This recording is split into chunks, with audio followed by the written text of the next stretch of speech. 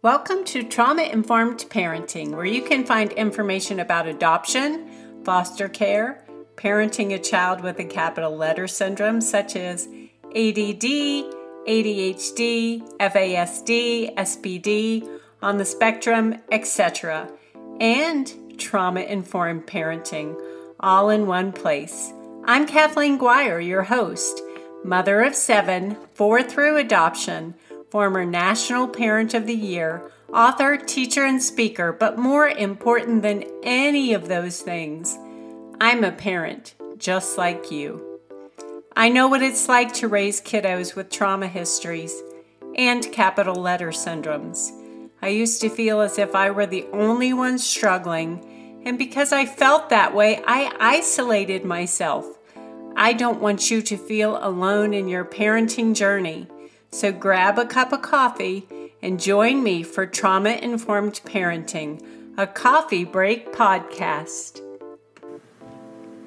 Hi, Kathleen Guire here. Welcome to Trauma-Informed Parenting. Today I have a special guest, Renee Mill. Renee Mill is an expert in evidence-based treatment for stress and anxiety, parenting without anger, and the importance of emotional intelligence in the workplace. But today, she is going to be focusing on anxiety in children. And she has a strong belief in overcoming anxiety without medication. Renee Mill's life mission is to treat stress and anxiety without drugs using evidence-based treatment. This topic is controversial because anxiety medication is still widely used today. We know that, with a 5.7% increase in prescriptions for anti-anxiety medication in the United States from 2019 to 2020. We all know why, right? So I'm going to let you introduce yourself a little bit more, tell the audience a little bit more about you, and then you can just start talking. Thanks, Kathleen. Lovely to be here.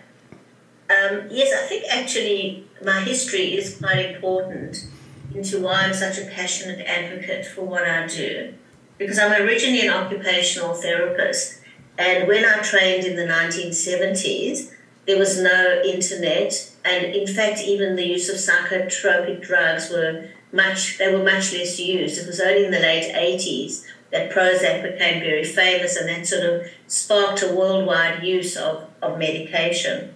And as an occupational therapist in the 1970s and 80s, we used activities, crafts, exercise, all kinds of things to get people moving and to treat people. And actually there's been a swing back to that now. Yes. Where doctors I've seen actually give prescriptions that say exercise every day.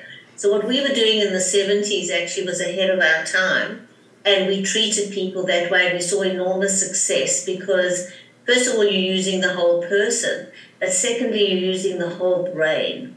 Right. And then I went on and I studied clinical psychology, and that was, I originally was trained more psychoanalytically until cognitive behavioral therapy became popular and became the gold standard of treatment because it's easy to measure and it involves behavior. So analysis involves just a lot of talking and deep insights, and I love it, don't get me wrong. But CBT came along and said it's not enough just to understand your issue. It's important actually to change your behaviors. So that's where my occupational therapy side and my psychology side came together and said we need a holistic approach and we need to understand the brain much more. What then also happened in the 1990s was the understanding that the brain is neuroplastic and the brain can change no matter how old you are. It's not what we used to call hardwired. And also, there are different things that the brain can compensate for. So we used to believe that different parts of the brain were responsible for different things, like you had a motor cortex, and if you damaged that, you would not be able to, let's say, walk again. But there's more and more, people can read up on it, it's fascinating, more and more people where different parts of the brain take over the motor cortex and can actually compensate. So when I talk about anxiety-free, drug-free. What we're talking about is getting the brain and changing the neural pathways. Because what anxiety is your brain firing. So what happens is you might have a trigger. That trigger might be, as a child, you got a fright, you got scared of a dog, or it could be something more dramatic. It could be trauma, it could be abandonment, or it doesn't matter what it is, but the brain starts to fire. And if you don't regulate that, there's a thing called the Hebbian principle. I won't be too technical. That says neurons that fire together wire together. And what that means is that the more the brain fires, the more that neural circuit becomes locked in. So if you could imagine a child's railway track and the train going round and round, that's what a neural pathway looks like. And the more it goes round and round, the more glued together and fixed it becomes. So people who have trauma when they're young often will come to me as an adult and go, my life is fine, why do I still feel anxiety? But it's because you have this neural pathway. So really, the best way of treating anxiety is changing neural pathways as opposed to taking medication. And my neuropsychotherapy professor used to say that medication is like putting salt in soup, whereas changing neural pathways is changing the recipe of the soup. It's changing something fundamental. Okay, so that's a theory behind it. So the idea is there is so much one can do to help our children who are suffering from anxiety, whatever the reasons, is how to get the brain functioning in the best possible way so that it calms down and so that it becomes, in fact, resilient. You want both. You want to decrease the anxiety, but also to activate more coping mechanisms and more resilience. Right. I hope that wasn't too technical. No, in fact, I was going to say, she's going to talk about the Hebbian principle because I talk about that. What fires together, wires together. And so, it is so amazing that these kiddos that have experienced trauma can form these new neural pathways. And that's what has to be done because otherwise they're just repeating the triggers, the trauma, the anxiety, and we want to get them off of that track and to a new track. And I don't know if you've ever researched Dr. Caroline Leaf, and she talks about when we have those negative experiences, that the toxins that are released in our brain, and they actually grow these neural pathways that kind of look like a tree. And the more that we fixate on those negative things that have happened in our life, the stronger that tree becomes. And the more we change what we're thinking about or how we react to that trigger or adding new coping mechanisms, and we begin to grow a new tree in our brain. And I know it's not actually a tree, but I'm just using that as the word picture. So it is so powerful, and I think it's so amazing that this is what your stance is, because I 100% agree. I know you've listened to the podcast. I am 100% like, what can you do to help this child cope? And the most listened to podcast episode that I have is how to reduce anxiety in your children, because it's so much more prevalent now, like your statistics for 2020 and how it's rising even now that people are giving their kiddos medication for anxiety. And I want to say, I know I'm not shaming anyone or anything, but in whatever way you can, if you can add movement, if you can add dance, if you can add art, if you can add any other sort of thing that's going to help your child feel less anxious instead of prescribing a pill, I think it's so important to do that, because those issues are still there. If you don't treat them, they're still there. They're just buried under a pill. Does that make sense? That's right. The thing is that I want to talk a little bit about parents, because one of the issues is and this is a big part of, in fact, what my first book is about, is actually debunking myths that parents carry. What we believe about the world will affect the way we parent. And we live in a world, I call it a crisis intervention mode, where people are curing illness and everything is seen in a pathological way. And people have become very scared of something like anxiety. And like everything else, anxiety is on a spectrum. And we all suffer anxiety at times. It might be for a minute, it might be for a day, it might be for weeks on end. And we all suffer mild anxiety, or we can suffer extreme anxiety.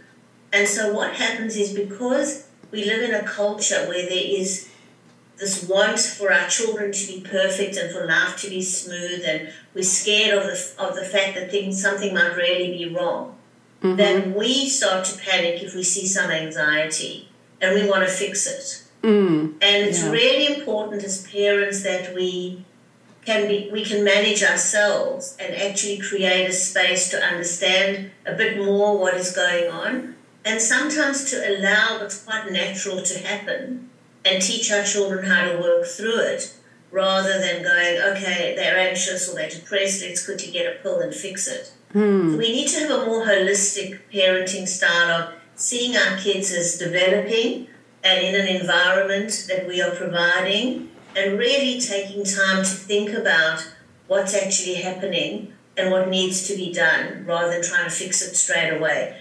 We're not good anymore at sitting with discomfort or sitting with things that aren't going exactly the way we want them to, and finding longer term solutions. So parents need to, if parents suffer from anxiety or they get scared if they see their child being anxious, that's the first step to actually manage that a bit better, so that one can then help one's children. Then the second thing is, once you have a sort of a longer term view, is to actually see if there are any triggers you can remove. So one of the other things that's become a problem is that people are treating symptoms out of a context. Now, again, none of this is new. Again, in the 1970s, individual psychotherapy was very popular. But in the late 1970s, along came family therapy that said, well, you can't just treat a child. We need to know what are the systems in the family. The child can come for an hour therapy, but what are they going home to? So if you're in a chronically stressful situation, again, it's not enough just to treat the symptom. We need to understand what those stresses are and see if we can, if not eliminate them, at least shift them or change them. And sometimes we have to be, as parents, very brave to do that. Because sometimes we have to be very honest about what those stresses are and what we are bringing to the party, what our family or our home is bringing to the situation. And you want to fix the dynamics in the family or the stressors that are impacting the family, as well as the individual symptoms. Right, and I think another thing that parents have to do is go against the grain. As difficult as it is, what is best for your family may not be what everybody else in the culture is doing. For example, we had to pull back from sports for a while, for a season, when my kids were all dysregulated and had recently come home, in air quotes, and we were at the soccer field every night, and we realized this is not helping them. They need to cocoon at home with us for a season. So I think sometimes you have to go against the grain, and it is really difficult in our society because people ask you, well, why aren't your kids doing this? Or why aren't you on this committee? Or why aren't you doing this? When you have to take that time and evaluate what is best for my family right now in this moment and in this season. And one thing that I always tell parents is, 10 years from now, is this going to matter? So in asking that question, then you figure out what does matter 10 years from now. And is it more security, felt safety for your kiddo? Feeling like, I grew up in a home where people cared about what was going on in my life and in my heart and in my mind and in my body? Or did I grow up in a family where you had to do what everybody else was doing? Right. Which brings me to my next point, which is looking at each individual child. So when I work with parents, we do a very basic sort of personality analysis, if you like. And you can use anyone, but there are, for example, different personalities, and there is the sensitive child as opposed to the relaxed child or the dominant child. And so the sensitive child might be more vulnerable to stressors, but they also might not really be anxious. They might just be sensitive. And so one needs to take into account each child, and it's not a one-size-fits-all. So again, before one rushes in and says it is medication or let's fix it in a prescribed way, one actually needs to say, who is this child and what does this child need, and then how does this child respond to these stressors? So it's different for everybody, and understanding each child makes a huge difference. And also understanding the interplay. So I know that you talk a lot about, different diagnoses or what you call capital letter syndromes. We know that those have a higher percentage of anxiety linked to it. And so one needs to look at them both together and see what is the best approach, because more than one thing is happening at once. So it's not just symptoms. Let's treat the symptom. It's looking in a much bigger way at what needs to be done. And then you can decide on what things like which movement, if movement is good, as you say, you withdrew from sport for a while, what actually needs to be done to change the brain, to help it become calmer, to fire less, but then also to build more mastery and resilience.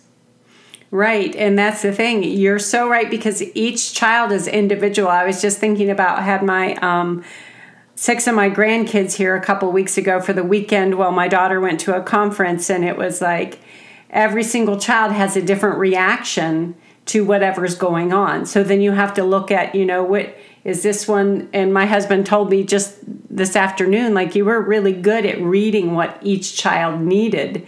You can't lump them all together. They're not like cattle. They're not, you don't just put them out to pasture. They each have different needs. And then you really have to dig deep and I'm not saying like sit there and question them, but watch what's going on. Which one is more sensitive? Because that was me. I was the more sensitive child, but I was also the one that was quiet. And then I had a couple of those myself. So I would be watching them going, they're absorbing all of what's going on, but they're not saying anything about it. But it was making them feel anxious, especially because they had siblings who had trauma and were having triggers and reacting, and they were absorbing all that. So they were getting that secondary trauma. And I couldn't just ignore that, which, sometimes we're very tempted to, because we want to say, nothing bad happened to you. You're fine, Why are you feeling anxious? So I think... And sometimes with a sensitive child, they react more strongly, but it doesn't mean they're anxious. And this is why, again, one has to be very careful before some people say, I've got an anxious child or a highly strung child.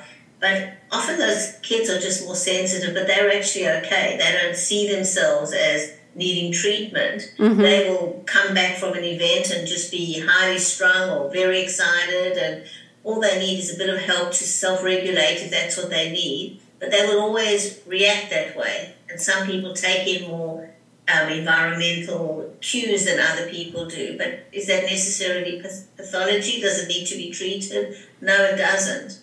So I take a lot of time really thinking about, even if we call it treatment, sometimes I try not to call it treatment, because it's about loving the whole person and going, okay, you have a sensitive personality, you are going to react quite strongly, and what is your quality of life like? And does one need to change it, or does the people around you need to actually go, this is okay, this person can be neurodiverse or can be more sensitive than we are, and that's okay. It's not a pathology. Right, and as long as those children have some coping mechanisms in place, like maybe they're sensitive to sound and light when you go somewhere and you go to an event like a birthday party and then you come home and they are wound up. If you help them along to know, hey, you need some quiet time, you need to read a book or listen to a book on Audible, you need to, de-stress, and then they can carry that same coping mechanism through the rest of their life. So when they come home from work, when they're older, then they know, hey, listen, I need a little bit of time to de-stress before I do something with the family. As long as they have those in place. But you're so right, because as parents, we're so quick to say, oh my goodness, we need to fix this. Yes. How can we fix this? So if we have listeners who are like, okay, so I have a child who is extremely anxious all the time, what is the first thing that you think that they should do? So again, I look at it slightly, it's about having a lifestyle that has built in every single day things that are good, that keep you calm. And unfortunately, people spend too much time rushing around. I'm not judging anyone. I'm part of it myself, rushing here, rushing there. So when you're rushing and you're telling your kids to hurry up, let's rush, let's get there, even as I'm saying it, I can feel my heart rate go up a little bit. When you're talking like that, you actually set off your own sort of anxiety level. So unless it's really a rush, give up words like busy, rush, we've got to get there. Plan your day that you can actually have a calm, productive, full day. I say to parents, instead of saying I'm busy and had a hectic day and I had so much to do, to actually go, I had a fulfilling and productive day. So we need to plan our days that we get up early enough. So this is the kind of thing that often, I'm not saying this is the cause of the anxiety, but it's coming to my answer of what to do. Parents will wake up at 7. The kids have got to be ready for the car to leave for school at 20 to 8. And there's rushing to get everybody there. So I encourage parents to get up earlier, get up at 6:30, have your shower, have breakfast ready, be calm. When your children wake up, there's a calm environment. They can eat in time. So you have an environment that is working, that is planned, that is consistent. That in itself goes a long way to helping your child be calm. Yeah. So, and also to teach your child to plan better and to make time for things. You then want to build in practices like breathing every day. Start the day, 5 breaths, just everybody, even if you're having a calm day, it's good to build into one's lifestyle. Starting the day, relaxing. Just breathe in 5 times, breathe in for 5, breathe out for 6, breathe in for 6, breathe out for 7. I like that method.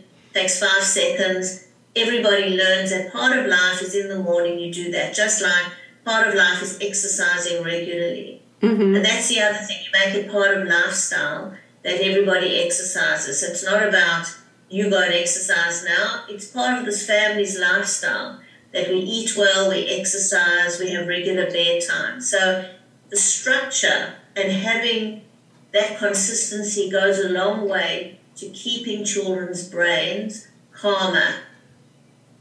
On top of that then, if the child then still needs to emotionally regulate, what you suggested is a common one, have a quiet space where you can calm down. But I'll tell you one of the methods that I find very effective with young children is to actually, when they are worked up, to talk to them about it. What are you actually feeling? So part of mindfulness, where in your body do you feel it? To validate it, to allow the child to feel it.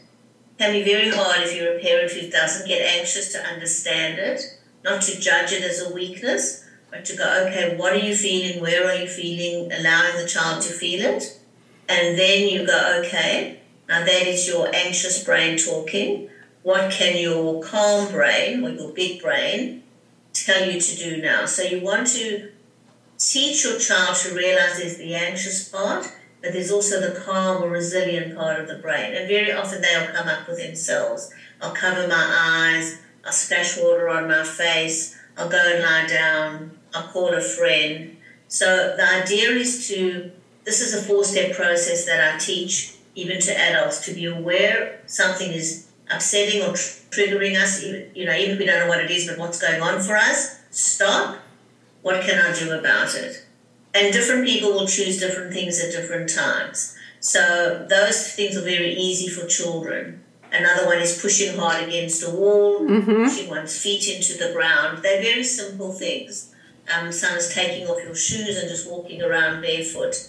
But it's actually more the understanding. This is what's really powerful. The technique is important, but it's the understanding that I have a choice and my brain can switch if I want to. So it's an awareness of what I feel, stop and pause, and what is my other side of my brain telling me to do? And that ability to stop and change is very empowering. Yeah, and the more we do it, the easier and more automatic it becomes. But even as an adult, that's what it is, having the choice point and finding what works for us. And then as children get older, we can move from the breathing to actually making time for meditation at home, listening to relaxation, things on Spotify as an example before they go to sleep. So it becomes part of every day, having things one can do to help you stay calm. But there's a focus during the day to actually go, I want to have a calm day, and what are the things I can build in?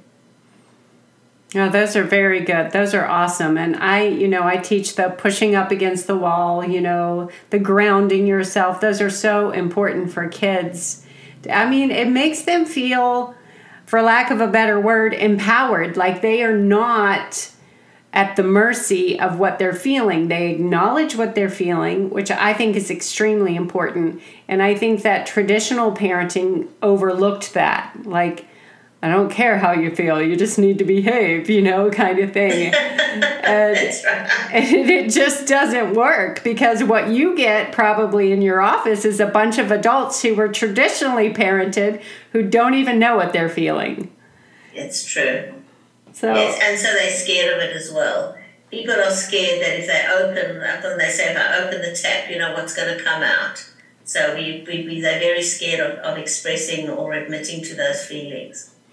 Right. The other big one that is really, really important is giving your children what you're talking about, empowerment, but also through a sense of mastery.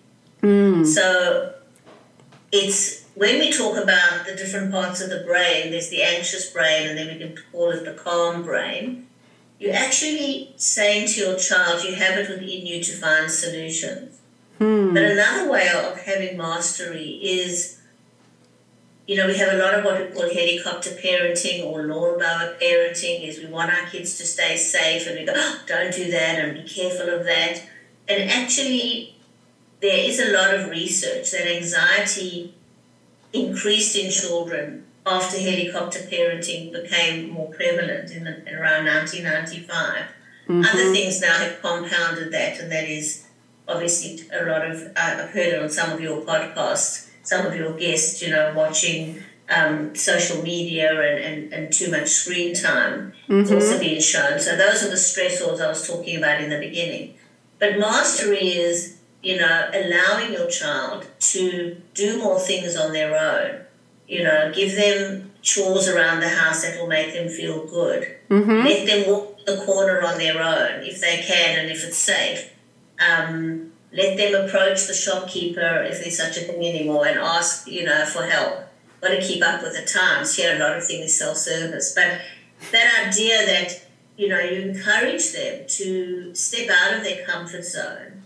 In anxiety language, we call it exposure. If someone is scared of a dog, you expose them to the dog. All the talking in the world of how scared you are doesn't shift. Behavioral psychology shows that a braided exposure to the dog is what changes. So anxious children become fearful, we then become protective, and so actually very slowly encouraging them to face their fears, doing what they don't want to do, showing them that they actually have a lot of skills. That's better than any medication, because there's a sense of I can do it. Not that I'll never feel anxious, but that I can overcome my anxiety, or I can face my fears, or I can live a full life. Right. And the thing is, I was interviewing another podcast guest in our little pre-chat. she was telling me that she was anxious to be on the podcast. Like it was like really kind of freaking her out. She'd never been on one before. Sorry, I'm exposing you, person that was on the podcast. But Yes. I was like, well, I feel that little bit of anxiety every time I record a podcast. And she said, what? And I said, yeah, it's natural. You just feel that like, oh, am I going to say the right things? Am I being helpful? Is what I'm saying really going to reach someone? I said, I have all those little anxious thoughts before I start recording. And even after I push the button to end the podcast and send it to the editor, I'm like, oh my goodness, was that, everybody has those, and it's natural and it's normal. And I actually told her, I said, you know what? I think that fear is telling you you're moving in the right direction. Because if you didn't care at all, you wouldn't have a fear about it. You would just be like, oh, well, I don't really care if people get anything out of this podcast. That's true, and this is where language is very important. You see, I wouldn't call that anxiety. I would call that stress, and okay. I would call it's good stress, use stress. If we didn't have it, we wouldn't perform well. We need a bit of that stress to make sure that we're on time. For me, it was making sure I got here on time this morning. Because for people who don't know, I'm in Sydney, Australia, and our times are very different. So, really getting up extra early and getting there on time. But I wouldn't call it anxiety. It was use stress. Okay. Making sure I got here on time, making sure everything was in place. Your stress is you want it to be a good podcast. You want it to go well. So we need a certain level of that kind of stress to do well, which is what you're saying. Otherwise, you can be too relaxed and not achieve. So this is where I get back to using language. One really needs to watch what language we use, because we can use catastrophic language or exaggerated language, and unknowingly we make ourselves a little bit more anxious. Oh, that's good. That's good to hear. So as we wrap it up today, what is if you listeners, if you have this one anxious child, she's going to give you her final piece of advice. What's one thing you could tell them to start today just after listening to this podcast, one positive step they could take? Well, I would look at the terminology of that one anxious child. I would try and reframe that and say, this child, this whole person may be having some anxious symptoms that are coming to visit. Who is this child? And what is my role in calming the environment and helping this child calm their brain?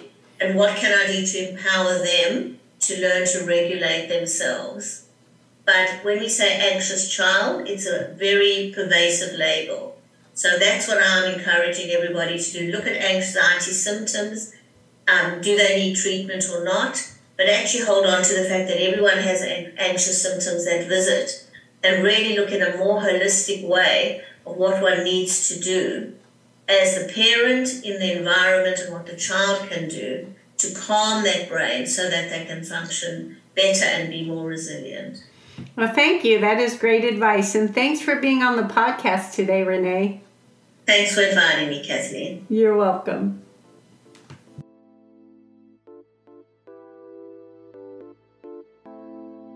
Thanks for listening to Trauma Informed Parenting. Make sure you subscribe on traumainformedparenting.com to receive a free resource and receive a newsletter plus updates when books or new courses are released.